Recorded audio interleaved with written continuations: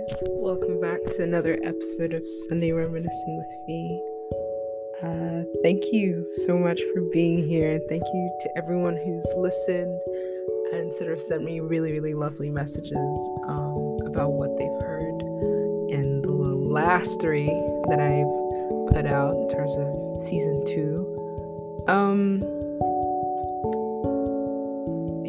I'm just really grateful to be able to have a process of sort of sharing my ideas or just my reflections, and then also that this is having an impact on you guys, it's sort of reaching you where it needs to and where you're at.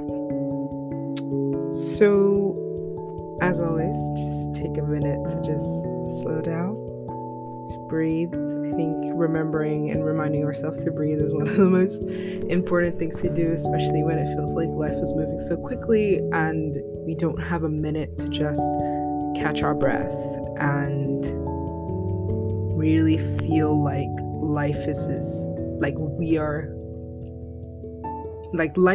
not just happening to us, right? But actually feels some semblance of being not just a victim or a subject to what life throws at you, but actually having some control. And I'm resisting using the word control, but I mean control in the sense of having some grip, like having a hold on what is happening around you and kind of navigating and making sense of it. But with that sort of said, I think I'll just get into it. Today, I'm thinking, actually, I'm recording this sort of off the top of my head. It's just something that's been in my mind. I was just thinking about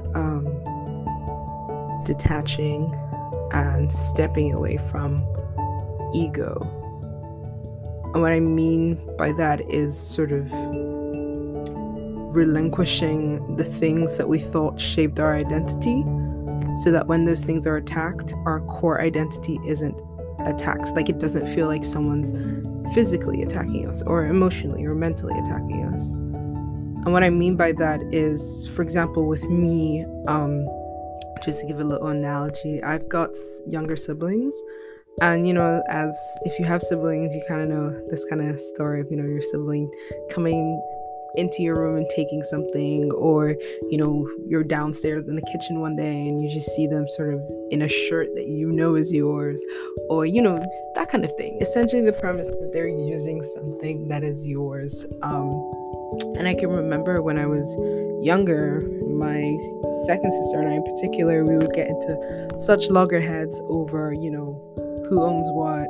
And I remember once, I think one of the very last sort of fights we had when we were kids was to do with a sock. And I think it was just one sock. It wasn't a pair, it was just one. And I remember just feeling this insatiable burn. Like, it was such anger that how could this person want something that's mine, and just feeling the need to defend it and save it and rescue it and have it. I think at one point it didn't even need to be that I got it at the end. It just had to be I was right, and that I was correct in stamping my ownership on the thing. And I've thought about it a bit more as I've sort of grown older, and I think it's good to be competitive. It's good to be able to defend your territory and defend your boundaries and be strong. But I also think it's also equally as important to know when to rein your energy in and when to express it. Because for me, in that moment, little me is super, super angry about this. And I was like, I'm thinking about it, I was like, this must have been about more than a sock. And now I'm considering, was it because, I felt like as the older kid, I had to be on top of my siblings, and I couldn't lose to them. I couldn't allow that failure, because then it would set a precedent that I was human in a sense, right? And they could challenge me and win. And it was so interesting thinking, because I must have been under the age of 11 when this happened, and thinking that those dynamics and those structures were already being sort of established in my mind when it came to how I related to material things, but also how I related to other people. You know, not having a good sense of diplomacy or a good sense of who I was. So I attached it to these material things that, you know, if someone wanted to take, I defended, you know, it's like to the end, basically.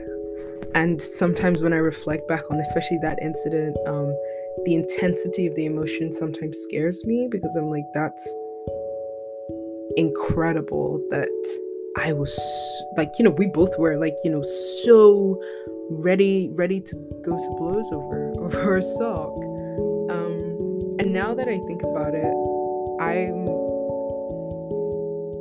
feeling a lot more relaxed about especially material things. Like, my friends know this. Like, I'm very like experience orientated. Like, I want to go somewhere and do something.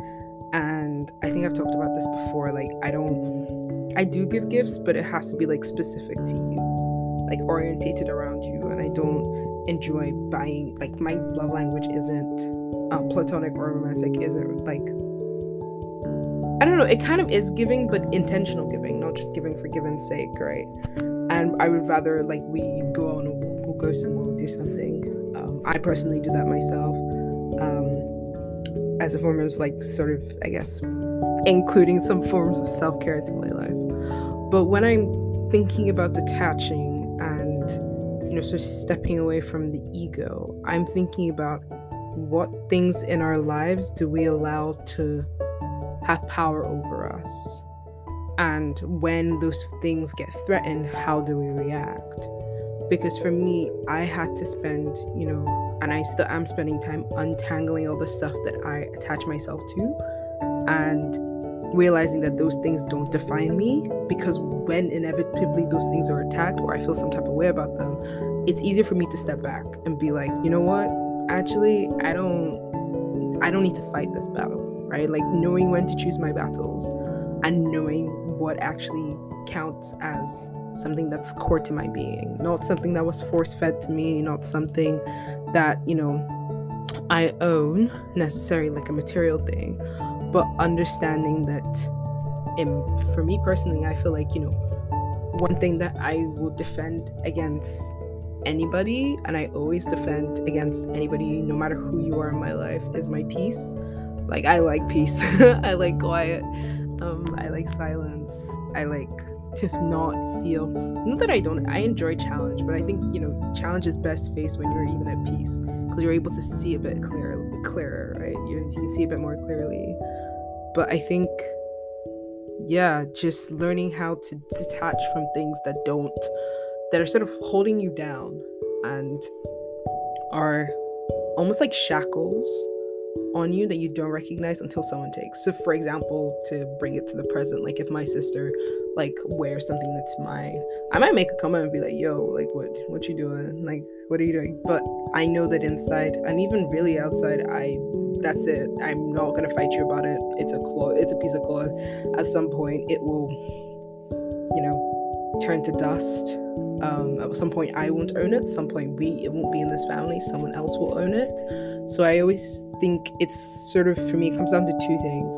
The first thing was what I was kind of talking about, like detaching yourself from material things, and that can lead to harm if, you know, somebody attacks it or takes it or something like that. Like, really finding where are your actual treasures, right? And there's sort of like a biblical, I can't remember it right now, text, you know, it kind of talks about not storing your wealth in things that can get moth-eaten, like gold or actual physical materials. And I think that's so important to think about what is actually valuable to you and integral to who you are, so that you know how to defend it. It can't be everything, you know, everything can't be integral to your identity. You need to select it so that you know what you have and what you need to defend. And I think the second thing is, you know, knowing when to disperse your energy and when not to. Because I think people are always opinionated about things you need to get angry about and things you need to be passionate about and how you need to feel, or you're not acting, you know, really excited about this, da-da-da. But we need to, I think, get comfortable with understanding what we are willing to spend energy on and what we are willing to focus on and how we're willing to push ourselves, you know. and be when you get comfortable with that, you're able to communicate it a bit better to people, because you can be like, oh well, you don't have to justify it, because you know yourself that you're saving your energy for this. Or even if you don't have like a game plan for saving your energy, you just know that this is not something that you wish to tie yourself up in. But I'm like thinking a lot more about this, but we kind of reach our 10-minute-ish mark, so I'll wrap it up there. But yeah, just thinking, well, what are we holding on to, right? What can we let go, and where do we put our energy, and why? Just thinking about that. But anyway, thank you so much again for tuning in this week. Remember to share, like, and follow the podcast. Really wanting to build sort of a more visible community, in terms of I really want to start doing stuff where I have so many ideas, like us meeting together, just having a wide discussion, that kind of thing. But for now, just share it with whoever you think will listen to it. Not even will listen, but could be inspired by what's being said. I hope you have a brilliant week ahead, and I will see you guys at the next episode.